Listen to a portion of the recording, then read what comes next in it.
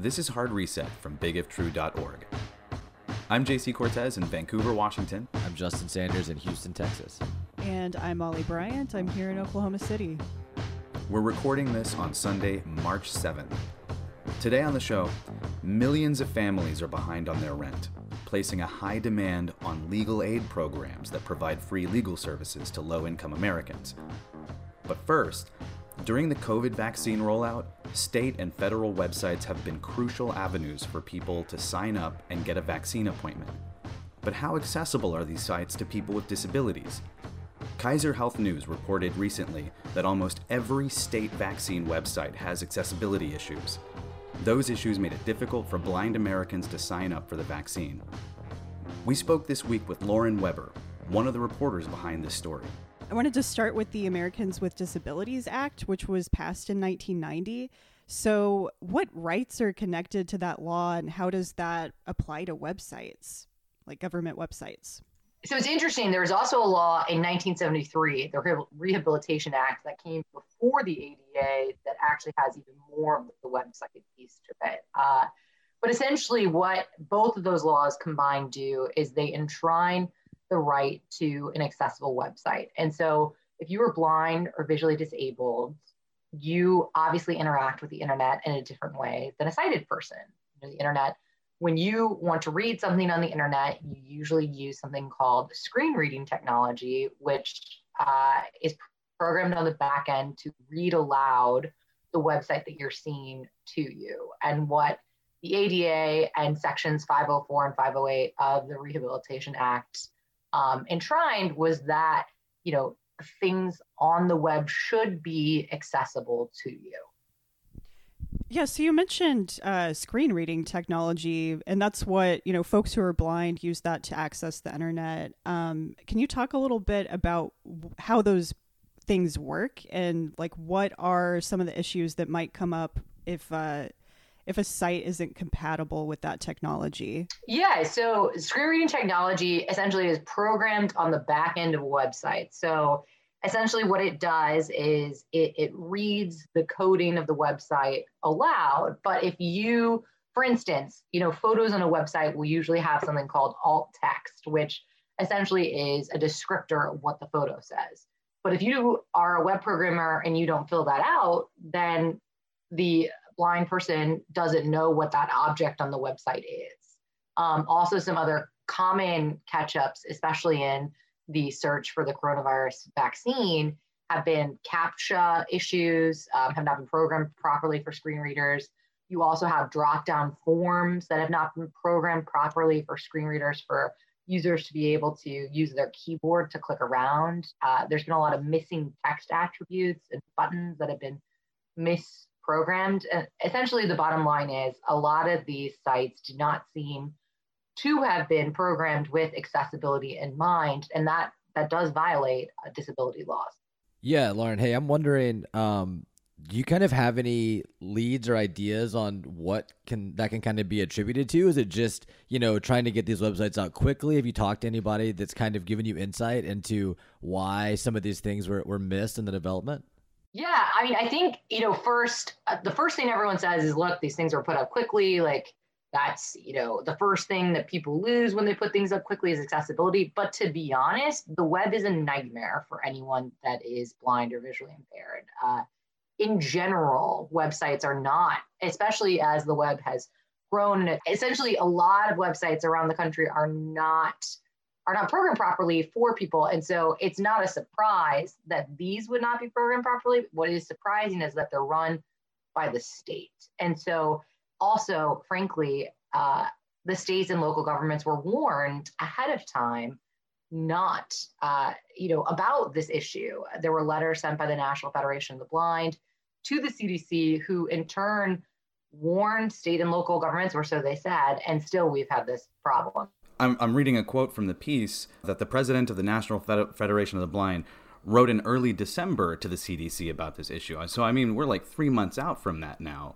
And so I'm curious about how difficult the changes are to implement this kind of thing. Is 3 months a reasonable timetable? No. I mean, these changes are somewhat as I understand it, and now I'm not a programming expert, these changes are easily done.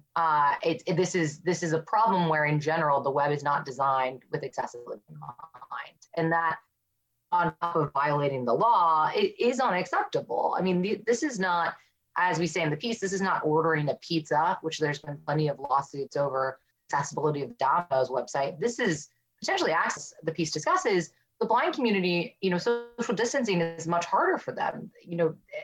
In general, they can't see those around them, and they also need help at the grocery store to find different things, and that all becomes so much more difficult in the time of COVID. And it's just incredibly alarming that these websites are inaccessible to these folks, and if that's hampering their ability, then. Yeah, Lauren, and something else that jumps out to me, you mentioned the web is a nightmare for people that have trouble visually reading websites. And something that I think about when I read your piece is, are there even other options right now in this situation for people if they can't sign up via a website? Like, in your experience, in a lot of these cases, it almost seems like for these counties and these health departments with limited supply, the web portal might be the only way people are even able to sign up for a vaccine. So if it doesn't work with your technology that you need to use the web, what other options do you even have?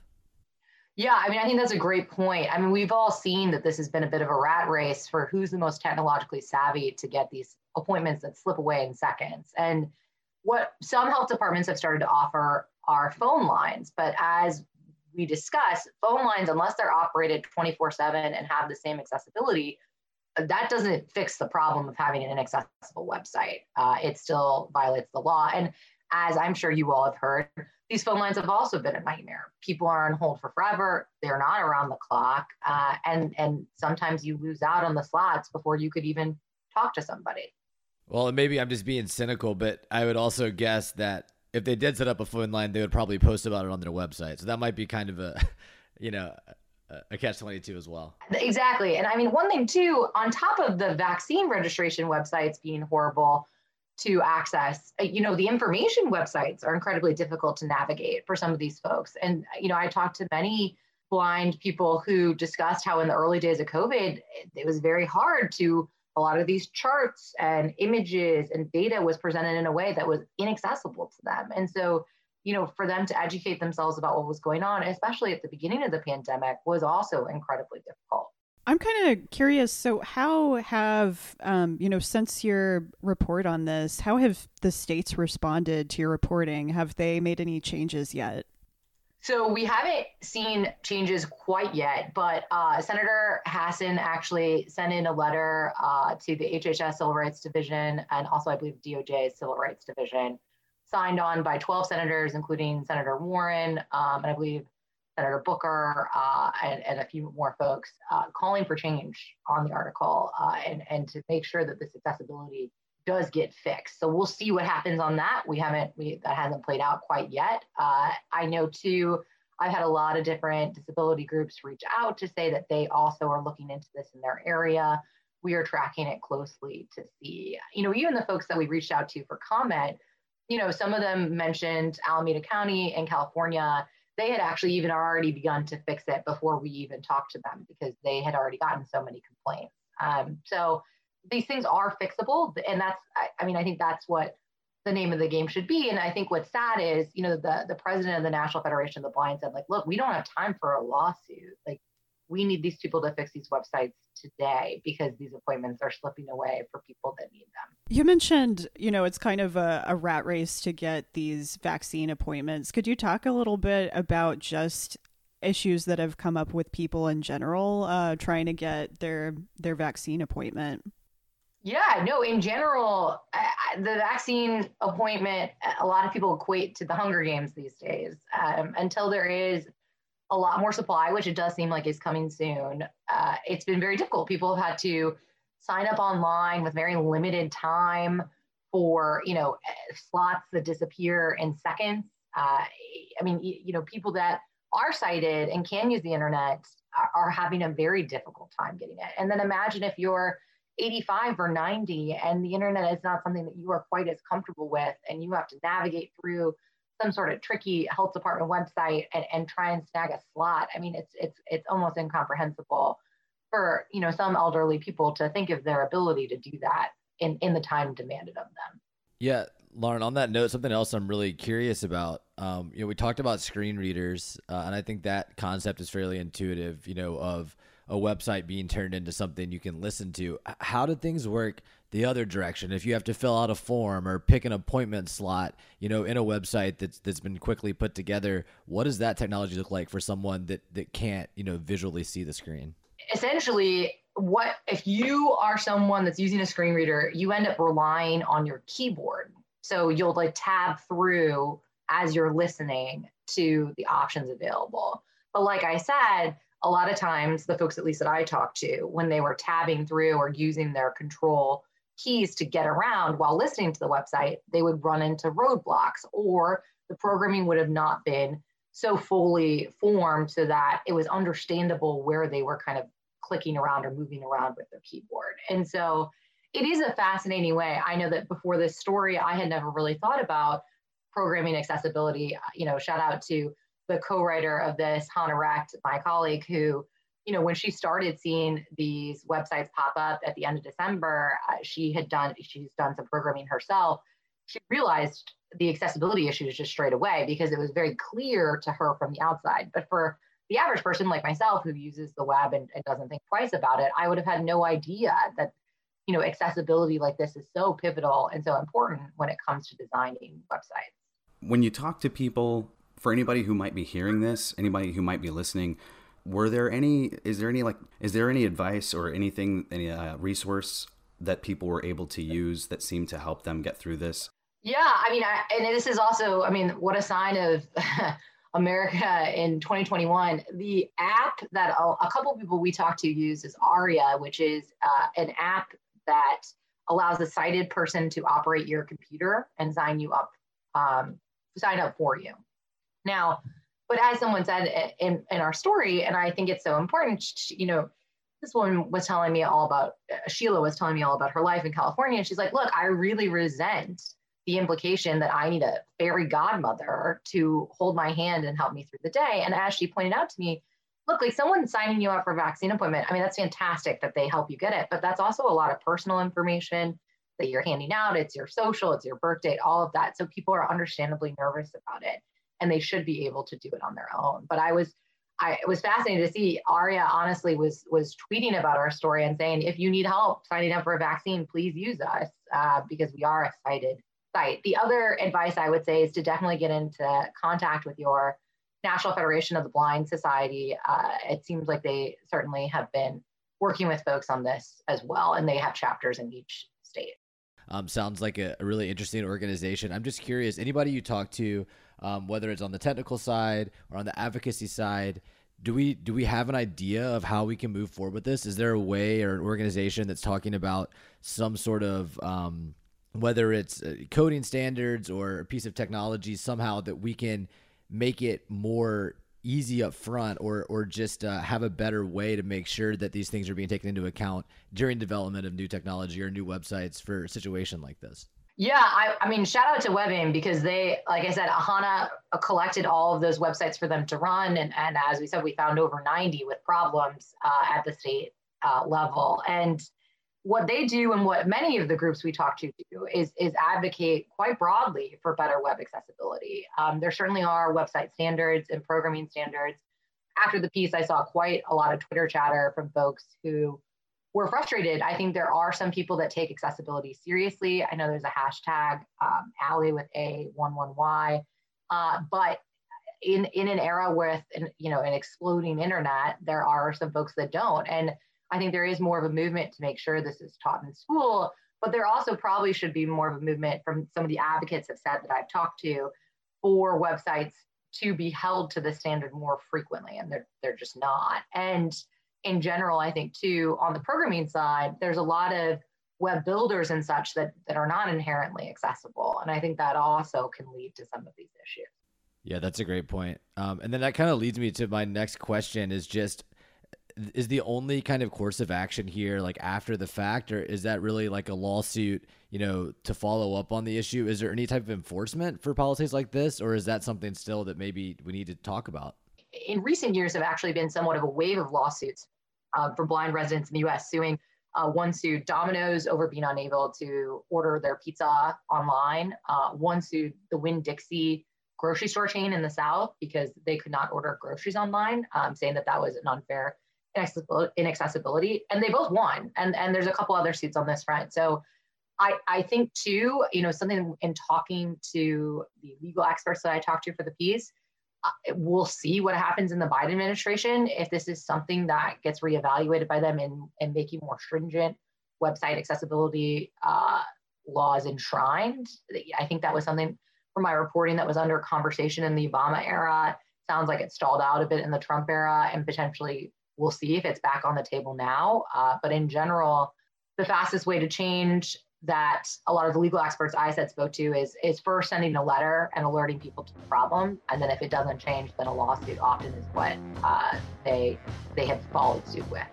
You just heard Lauren Weber, Midwest correspondent for Kaiser Health News. You can read her story, which she co-reported with Hannah Recht, on khn.org.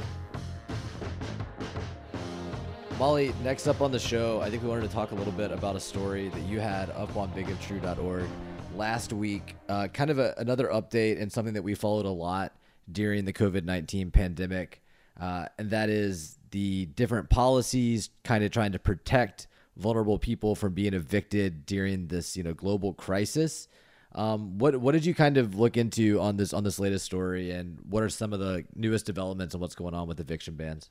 Well, I guess kind of as a starting point, there's a fairly new study from the Consumer Financial Protection Bureau that says about, more than 11 million families or households are behind on their rent or mortgage payments. So there's a lot of concern, as there has been since last year, about a rising number of evictions or, potentially a rise in homelessness due to this large number of people who are at risk of eviction.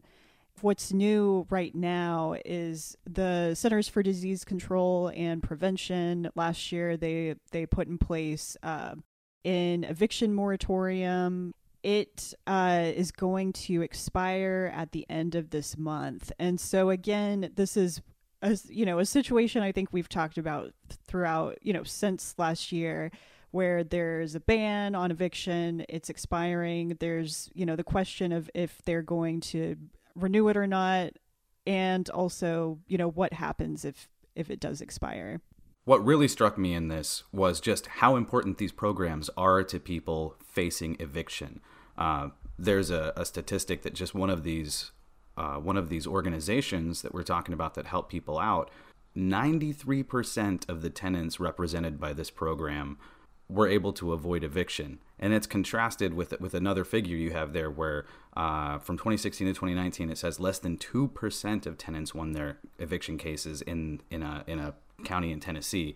So I guess, we're talking about different places and we're talking about different systems, but just that is a wide disparity that the access to legal aid can help avoid that many evictions. Yeah, so that program, the one that you mentioned that had 93% of tenants were able to stay in their home, that was a program from the Legal Aid Society of Cleveland, and also the United Way of Greater Cleveland. But they, last year during the pandemic, they started a right to counsel program, which basically guarantees, sort of like on the criminal side, if you are, facing criminal charges, you have the right to an attorney. This is kind of the same idea, but for civil court, because I think a lot of people don't realize, maybe I've heard from people, like it's kind of a surprise that if you go to a civil court, you're not guaranteed an attorney. So, and most people who are involved in a civil case, they actually aren't represented, and they're representing themselves, especially in eviction where, if you had the money to hire an attorney, you wouldn't be in that situation in the first place. But so this idea of having a right to an attorney in an eviction case, like that is, it's not necessarily a new idea, but there's definitely a huge push for it right now because of the situation. And actually here in Oklahoma, the Oklahoma Access to Justice Commission is trying to get some movement for us to have some kind of program like that here. But yeah, it makes a huge difference. And especially when, you're facing someone who, like a landlord who does have an attorney and does have a pretty thorough knowledge of the law. And as a tenant, you might not know your rights. You might not know all of the laws that are involved, or that maybe your landlord might have broken a rule that, gives you some kind of advantage, or, something like that. So you would have no idea. Molly, one of the things in this story that definitely jumps out when you read it is kind of the different ways that landlords and other stakeholders are getting around these bans. So can you talk a little bit about some of those loopholes that are coming into play right now? Yeah, I mean, I think the biggest loophole is just that the law, the ban itself, it puts the onus on the tenant to basically like invoke the ban is the jargon, but to be covered by the ban, you have to file a document basically that says you're covered by the ban. But also when you get into court, basically like the order is being interpreted differently by legal aid attorneys and judges and landlord attorneys in some places. In Iowa, I heard that legal aid attorneys think that, the ban should cover you as soon as you file the thing, and it should be taken care of. But on the other end, judges and landlord attorneys think that they should have the right to, be able to cross-examine the tenant and like basically question the veracity of them filing this document.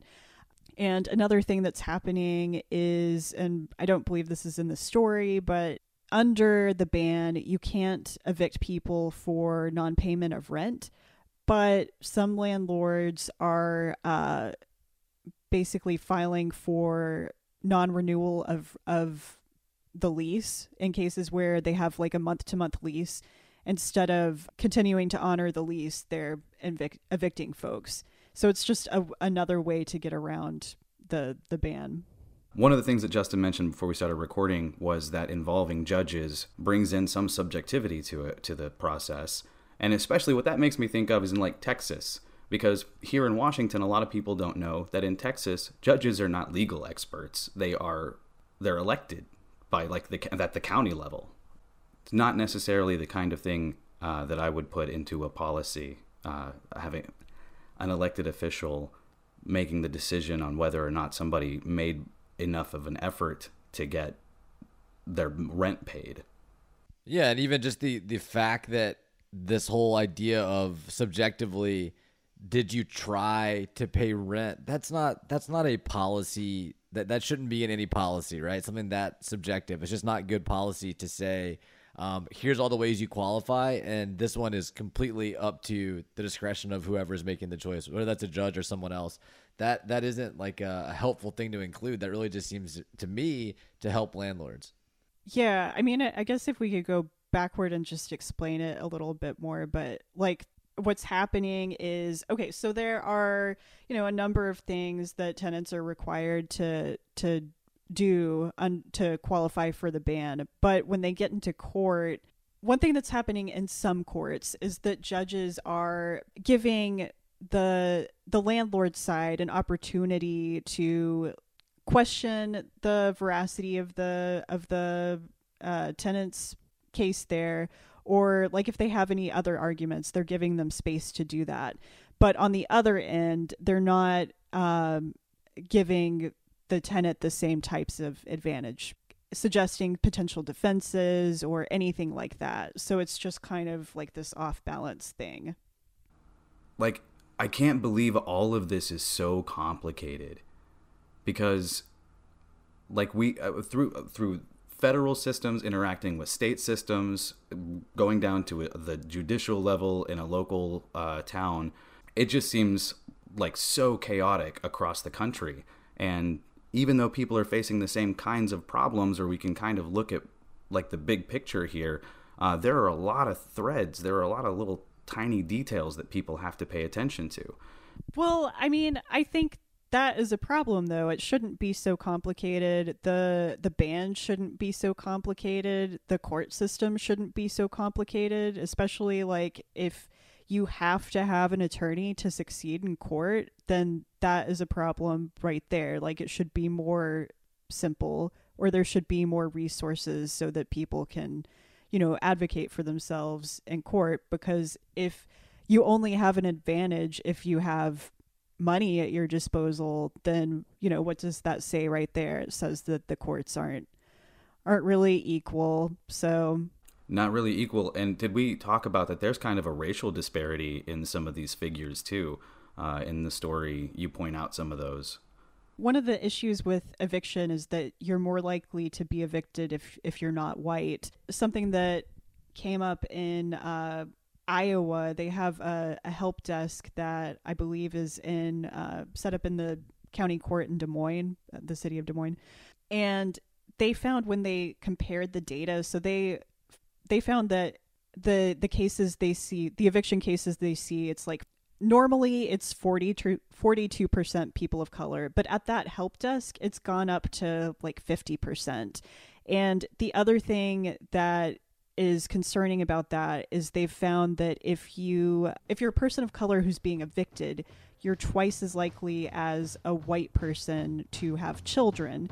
So what that means is that there are a bunch of not just one person being affected by this, but an entire family and children being affected by evictions, which are like hugely destabilizing and, obviously like mental health wise.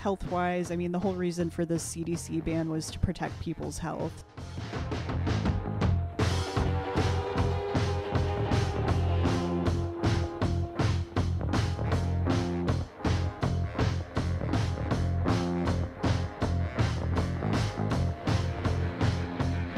Thank you for listening. Today's episode was hosted by Justin Sanders, Molly Bryant, and me, JC Cortez. This episode was produced by me and Molly Bryant. Our theme is Oh No by Hartle Road. Hard Reset is available on Apple Podcasts. Subscribe and rate us to help people find the show. Hard Reset is a podcast from bigiftrue.org. We're nonpartisan and nonprofit. Support us at bigiftrue.org/support. Subscribe to our newsletter at bigiftrue.org/hardreset.